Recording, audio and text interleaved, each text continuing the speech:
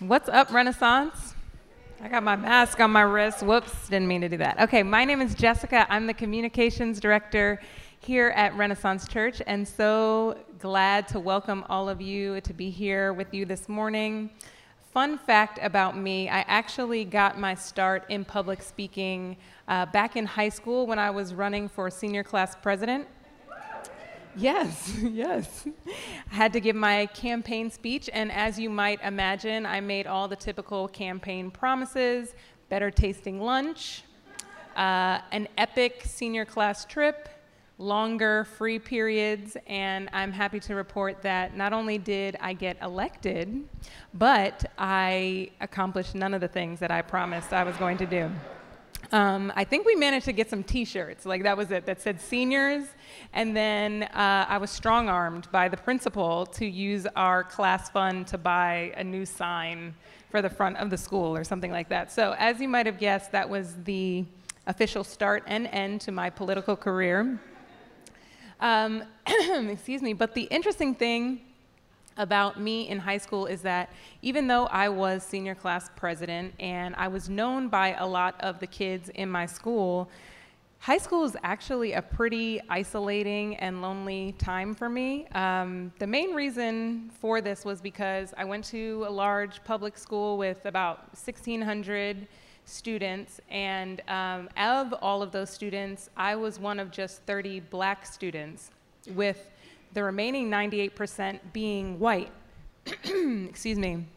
And so for any of you who've been a minority before in a large majority culture context, you know that what often happens is you spend a lot of time and energy feeling like you have to explain things about yourself that those in the majority culture don't really understand. So for me, it was, like why I use certain words, why I ate certain foods at home. Shout out to Mom with the curry chicken and the ackee and saltfish.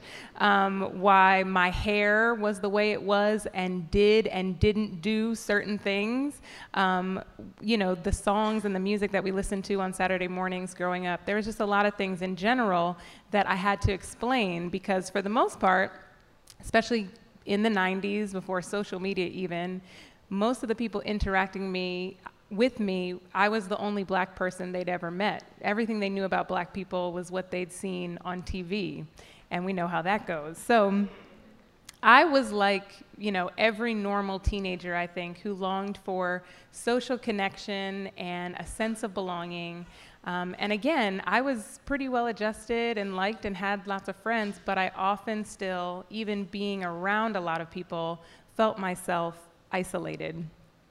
Sociologists and psychologists would often describe this like this. They say loneliness is the state or distress or discomfort that results when one perceives a gap between your desires for connection and your actual experiences of it. So in other words, it's a pain that comes from wanting more connection than what we're actually getting. There's been other times not related to being the only black person in a space or being the only woman in a space, but based on my life circumstances where I too just felt alone, that I was surrounded by people, but I felt isolated.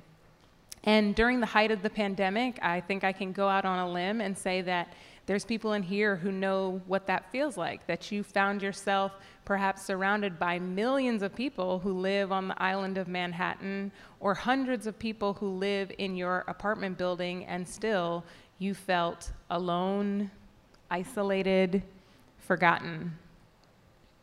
Scripture talks about this type of isolation and says in the book of Genesis, chapter 2, verse 18, "It's not good for man to be alone." But the Bible also talks about another type of loneliness, which is even more painful. It's the pain of feeling like God himself has forgotten about you, that God has left you, that God doesn't care about you. That, my brothers and sisters, is a different type of pain altogether. Last week, Jordan kicked off a series looking at the Psalms. He walked us through Psalm 1, and this is something that he's going to continue to do for the remaining weeks of the summer here and there.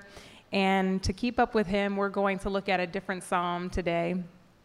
And we don't have hymnals here, but some of you may have grown up in a church where there is a hymn book that was in the pews when you sat down. Anybody go to a church like that? Oh, yeah, look at that. Okay. So one way to think about the Psalms is that they are the divinely inspired hymnals for public worship. These were, in fact, the Psalms, the prayers that were set to music and sung by the Israelites. And then after the arrival of Jesus, even the early Christians continued to sing and pray the Psalms as well. In fact, in medieval times, the Psalter was usually the only book of the Bible that your normal everyday Christian would actually have in their possession. So there's a general belief far and wide across theologians that all the Psalms should be used and reused in every Christian's prayer life. The Psalms are different than other parts of the Bible, right? So we have books like the Gospels, which detail the life and times of Jesus. And those books are meant to be read to understand his life better, to understand more of the nature and character of God through his life.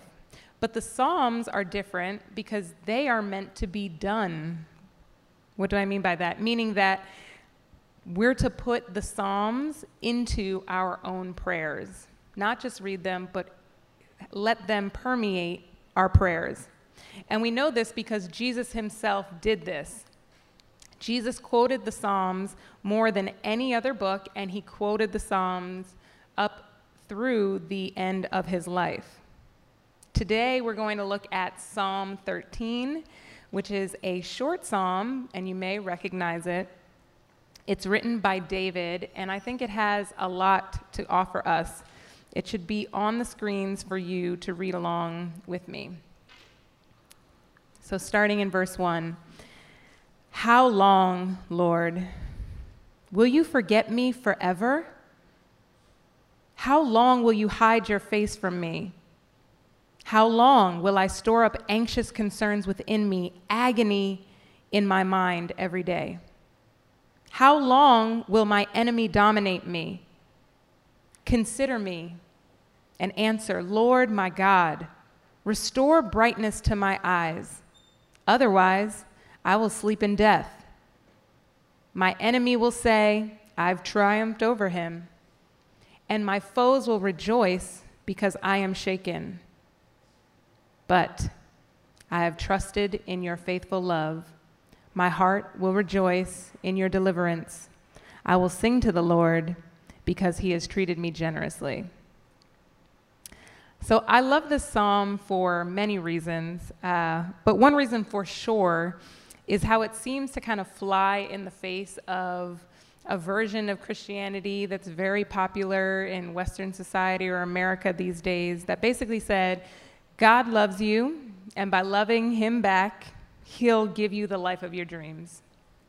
I mean, that version of Christianity does sound pretty good, but the problem with it is when life doesn't actually line up and look the way that we wanted it to, we're often left feeling like there's something wrong in our relationship with God. And the other problem is when we actually turn to Scripture and read the pages in the Bible, it never tells us to expect a neat and easy, picture-perfect life. Instead, we see that along with the abundant life found in God, there is also struggle, lament, confusion, and feeling forgotten by God. Sometimes the truth is that life just isn't that wonderful. And I love how Psalm 13 puts this struggle of life on full display. David is the author here, and y'all, he is miserable. I don't mean to laugh about it, but he's just like really, really upset. He feels forgotten. He feels ignored by God. He feels real distress. And now here's the thing about feelings. I think we often find two extreme camps of people. There are some people who ignore feelings and think that feelings should have nothing to do with our relationships with God. Or they think that a feeling they have judged as being bad takes away from their faith in God. But God has given us feelings as an expression of his image in us. We can feel anger and love and care and sorrow and many other feelings because God is recorded in Scripture as feeling those very things as well. So while we tend to be socialized to place positive or negative judgments on our feelings and emotions, anger is bad, or disappointment is bad, or sadness is bad, feelings are a gift from God and a sign that we're made in his image. And not only that, but the raw feelings, the real that we see in Psalm 13, they're not only okay, but the fact that they're in Scripture, it tells us that God wants us to share our genuine feelings, even when it's anger directed at him. Listen, God doesn't just accept your raw emotions. He gives it to us in the Psalms, which is essentially saying, here, pray to me, talk to me like this. Remember, the Psalms are to be done, meaning that we put them into our own prayers and God can handle that full range of emotions. Now, on the other side of the feelings conversation, there's some people who live their lives not ignoring their feelings, but ruled by their feelings. They believe their feelings represent reality. If I feel this way, this is how it is. So if I feel abandoned by God, I am abandoned by God. If I feel forgotten by God, I am forgotten by God. We incorrectly internalize these feelings as truth and make no room for faith. Yes, we do have feelings because we're made in the image of God, but our feelings are affected by our fallenness. And so as real as our feelings might be, we can't trust our feelings to direct our relationship with God. Because as another writer puts it in Jeremiah 17:9, the heart is more deceitful than anything else and incurable. Who can understand it? I think this feels hard to receive in a culture like ours, where we're often told that we should follow our hearts. But Scripture tells us our hearts are deceitful, and deceit means that our hearts are either straight up misrepresenting the truth, or they're doing this more subtle thing of concealing, like not showing us the full picture of the truth. Deceit isn't always intentionally lying. I think sometimes it's just showing a piece of the picture as opposed to the full picture. And that limited perspective ultimately changes the way that we move and make decisions. So when I met Jordan, who for new people who are here, he's the lead pastor of Renaissance, and he happens to be married to me. Praise God. And Jordan is not here today, so Jordan, whenever you hear this message, I love you, okay? Don't say, oh, because it's time for the people to know. I love you, Jordan, but they need to know the truth. Right. Jordan's not here because he and my oldest son are at a father-son sleepaway camp. Okay? Now that is an awe. Oh my gosh, I can't. Okay. So I don't think that Jordan deceived me in the deliberate sense, right? Like, I don't think that he's ever really intentionally lied to me. I mean, he does do this thing where he hides sneaker boxes in the closet, thinking that I won't know there's sneakers inside. There's like the black Nike tape. Y'all know what that looks like across the box. Like, I won't know what that is. But what I will say is that I was deceived in the sense of maybe just not having the full picture of everything I was getting when I was marrying him. So I met Jordan about 9 years ago, And he was nice, and he was smiling, and, he had his little swagger and all the things. And I was like, we talked about our journeys, we talked about faith, and I was like, yo, this dude is really legit. And then he told me he was a lawyer, and he'd gone to seminary, and I was like, wow, okay, like smart, check. Ambitious, check, yes. Like, Lord, I see what you're doing here. I see it. I'm with you, okay. But I never asked, and Jordan never disclosed that with all of those higher education degrees comes a whole rack of student loans. That's right, debt, the D word, that's right. And so after we get married, we're living actually on this block, third floor brownstone apartment on 121st Street, and I'm putting together our budget, and I get to the Excel line that says like Sally Mae payment, and I asked Jordan, so what is your payment? I'm expecting it to kind of be cell phone bill-esque, because that's kind of like what mine is. And I was wrong. I was very, very wrong. And that's all I'm going to say about that. I'm not going to get into the details because it might take me down to a dark place, and I'll be like, how long, Lord, will I be paying these bills? But he got me. That's what I'm going to say. He got me. Jordan got me. And would I have not said yes had I known, to the proposal? I mean, I love my kids and it's worked out, But I might have taken a day or two just to think it over. I might have said, like, give me Saturday and Sunday, and then maybe I'll say yes. No. So anyway, on a more serious note, when Scripture says that our heart is deceitful, sometimes I think we recoil at that because we think we know our intentions and our motivations, and most of the time we're never intentionally lying to ourselves. But our hearts don't always know or show us the full picture. Because of our sinful nature, our hearts simply conceal things. If we could see everything about God, everything about His goodness, everything about His plans, everything about His timing, if nothing about God was hidden from us, I don't think we'd trust our emotions and our feelings the way that we do. So on one hand, reading a passage like Psalm 13, we see the Bible is radical in its invitation for us to be honest and pray our difficult feelings.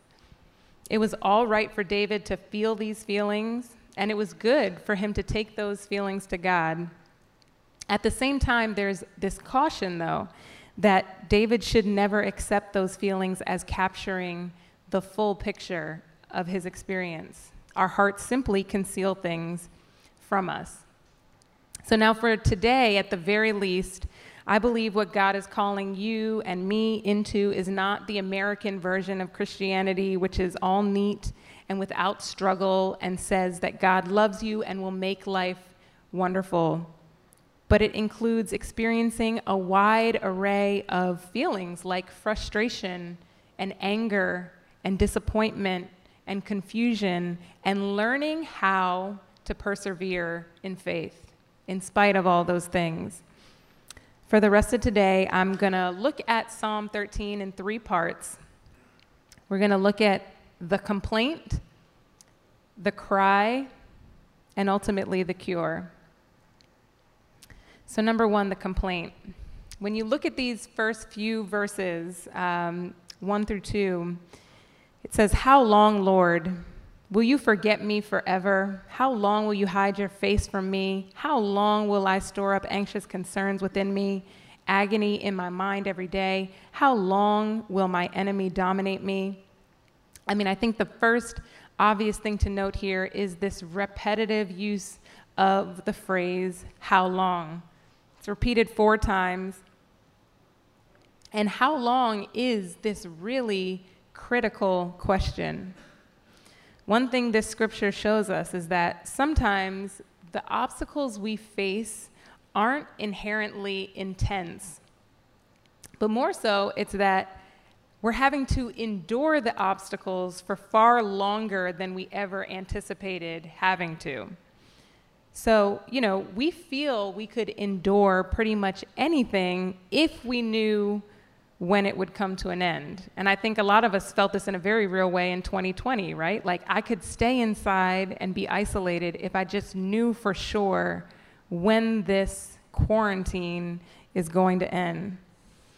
So sometimes we are tired of problems and we wonder, like David, this has been going on for a really long time, Lord. How, if this is going on for so long, could you possibly still care? One theologian says it like this: it is not under the sharpest, but the longest trials that we are most in danger of fainting and giving up. When Job was confronted with immense pain and suffering back to back, he was able to say, though he slay me, yet I will trust him. But when he could see no end to his troubles, he sunk under them. So for you, that might look like being in between jobs is okay for a couple of months, but when you're still getting rejections 6 months, 9 months, 12 months after being unemployed, we start to question God and his timing. And going through a rough patch in your marriage might be something that you anticipated, older couples told you might happen, but you've been in this relationship for 12 years and there's still things that you and your spouse can't seem to see eye to eye on, and you're wondering, you're questioning God, like, about the purpose of this relationship. Or maybe we desire to be in a relationship, and in the meantime, we're like, yo, Jesus, it's me and you, we rockin' hard body. But then the months go by, the years go by, and friends around you are starting to get booed up. Uh-oh, somebody felt that. And we start to question, how long, Lord? How long? Like, when is it my turn? And maybe it's dealing with the pain of situations that you have zero potential to change. Like, maybe you're missing a loved one who's passed away that you're never going to see again. Last week marked 2 years since my father passed away, and like a lot of people in this room, my relationship with him was complex, to put it nicely. And so I find myself often struggling with the grief of his absence, missing him, but then also wrestling with unprocessed disappointments that I'll never get a chance to fully process and air with him. And I ask God, why? Why would you design my life like this? How long will I struggle with this, Lord? How long will this hurt? It could be any number of unmet expectations that you're experiencing right now in your life. It might be a physical ailment or condition that you deal with day in and day out and no one can really see on the surface. It might be a sin pattern that you just can't seem to shake. It might be an endless struggle to make ends meet financially. Whatever it is, we will all at some point find ourselves feeling this gap between what we hope to get out of life from God and what we actually got. How long, O Lord? It seems every child of God has asked this question at one time or another, and that all of us have felt neglected by God, or at least like we've had to wait a really long time for God to do what we think needs to be done. When we find ourselves asking these questions, it's important to give voice to these things, but even more important than crying to our friends or crying to the people who are in our DNA group, which is great, we need to do what David did and turn our complaints to God, the one who truly holds us in the palm of his hand. So let's look at the cry of David made in verses 3 and 4. He says, "Consider me and answer, Lord my God. Restore brightness to my eyes, otherwise I will sleep in death. My enemy will say, I have triumphed over him, and my foes will rejoice because I'm shaken. Now, if I had to define prayer, I think I'd define it as the request for God to enter into our present reality. Sometimes that means asking God for something, which I think most of us are good at doing, but that can't be all that it is. Going to God with our laundry list of requests, that can't be all it is. More than that, we need to invite God into our situations, into our feelings. The book of 1 Kings in the Old Testament, it tells this interesting story about the prophet Elijah and his interactions with the king of the Israelites at the time, Ahab. And 1st and 2nd Kings, those are fascinating books of the Bible. If you've never read them, I highly recommend that you do. Because, man, like, it's as salacious as maybe the most popular Netflix series you're following these days. So anyway, unlike Solomon or David or other rulers who followed God, the king at the time, Ahab, even though he was Jewish, he was worshiping an idol called Baal. And God was using Elijah, the prophet, to steer Israel back toward himself. So in 1 Kings chapter 18, we see that God has commanded Elijah to approach King Ahab, and it says in 1 Kings 18:1, after a long time, in the 3rd year, the word of the Lord came to Elijah, go and present yourself to Ahab, and I will send rain on the land. So Elijah went to present himself to Ahab. So at the time, there's this famine and severe drought in the land, and the Israelites who'd been influenced by their king Ahab to believe in Baal, they looked to Baal as the god of storms and rain. So what this meant was, like, during those long summer dry months, they believed that Baal was absent, I guess had like gone on vacation or something like that. And then in the fall, when the rain came back, they believed that Baal was awake and he was active once again. And the people, essentially, they had no concept of a sovereign God who ruled over all of his creation. So Elijah, this prophet, he's this classic example of a man who knew how to pray, he's like this with God. He, is set apart in every way, from the way he looks to him living like in far off places and caves and stuff like that, like super deep. And in this chapter, he's praying for rain. And he's not praying for rain just for the heck of it. There's a drought in the land, and he wants to make it crystal clear that the drought and the famine are controlled by God, not Baal, who was just a fabrication of man's imagination. So, in a sense, Elijah's name is on the line here. And because he tells the king that it's going to rain, and scripture says Elijah goes up to pray to God, he gets ready. He's like, okay, God said the rain is coming. Let me get down. And he's going for it. He's on his knees. His head is down. He has a servant with him.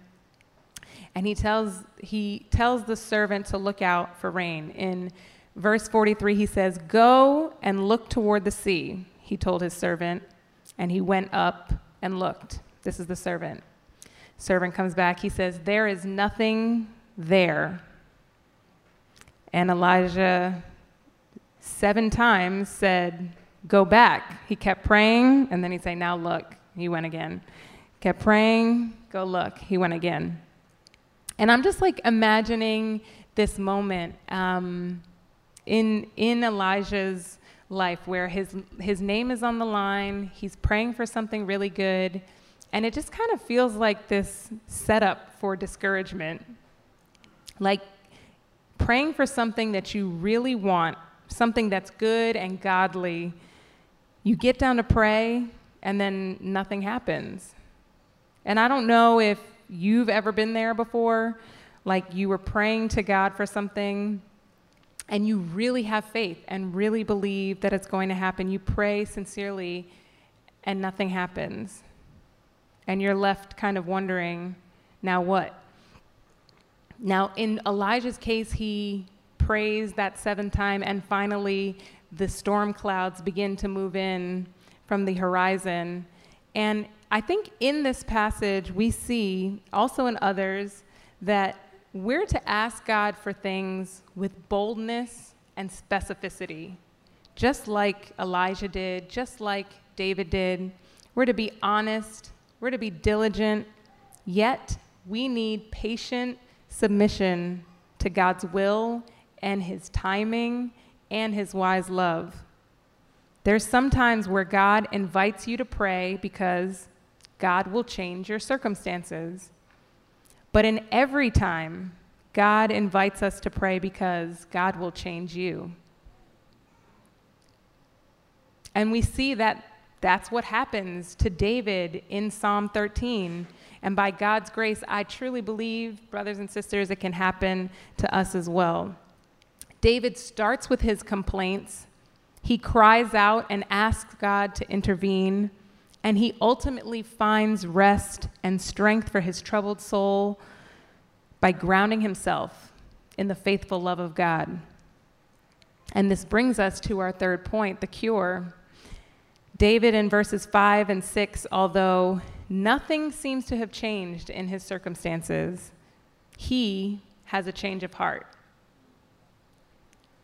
David says, "But I have trusted in your faithful love. My heart will rejoice in your deliverance. I will sing to the Lord because he has treated me generously." I find the tenses in this text used here just to be really fascinating. That David doesn't say, "But I will trust in your faithful love." And he doesn't say, "The Lord will treat me generously." Instead, he says, "I have trusted in your faithful love. And he has treated me generously." David is looking back. He's engaging in a practice of remembering what God has done for him in the past. David intentionally turns his eyes from what he's experiencing to remembering the trials God had walked with him through. And I think many of us forget this as a spiritual practice. We suffer from amnesia when we're in the midst of enduring our trials, forgetting how God has been both faithful and generous. When our trials become overwhelming, we need these moments of reflection where we can surely recall the times when the money was funny. I didn't have it, but somehow I was kept afloat. Or when the pain was crushing, I was crying on my bathroom floor, but God sent people who prayed for me and encouraged me and cared for me and brought me a meal just when I needed it. Or when we wrote the script, we had it all lined up and it was doom and gloom in the end, but somehow God surprised us beyond what we could hope for and imagine and redeemed it. And even if you can't right now, sitting there, recall one example in your life of God's intervention and care and provision, we can all, and we should all, remember the faithful love and generosity lavished on us by Jesus when he stayed on the cross and suffered for our sakes. Tim and Kathy Keller put it this way. They say, "We'd all do well to hear Jesus praying verses 1 through 4 of Psalm 13 on the cross as he lost the Father's face and as he paid for our sins." Jesus was the one saying, "How long, Lord? Will you forget me forever?" Jesus was the one saying, "How long will you hide your face from me?" Jesus was the one saying, "Please don't let my enemies triumph over me. Please, Lord, answer, restore brightness to my eyes." I don't know the specifics of everything going on in your life, about the things that you've been enduring for a long time, about the pain and the unmet expectations. I wish there was a way I could snap my finger and make it end. I don't know God's specific plans for your life outside of wanting to be glorified through it. So I can't give you hard answers for why you have to do the things that are hard, that make you feel lonely or make you feel forgotten. But my prayer is that we, church, would fight off the feelings of forgottenness and instead remember that quite the opposite. Jesus had us in mind when he stayed on that cross for our sakes and cried out these verses. I think if we keep that in mind, his faithful love, his generosity toward us, I think it's what leads us to the place of being able to pray verses 5 and 6. God, I will trust in your unfailing love. My heart rejoices in your salvation. I will sing your praise, Lord, for you have been good to me. Let me pray for us. Heavenly Father, thank you for being a God who can handle all of our emotions. God, for being the kind of loving Father who, while you don't promise that everything will be neat and perfect and easy, you promise that you never leave or forsake us. God, I pray as we go about our days this week that we would have boldness and confidence when we bring our requests to you, when we share our feelings with you, knowing that you love and you care. Father, would you walk with us and just remind us daily of your faithful love and generosity. In Jesus' name we pray. Amen.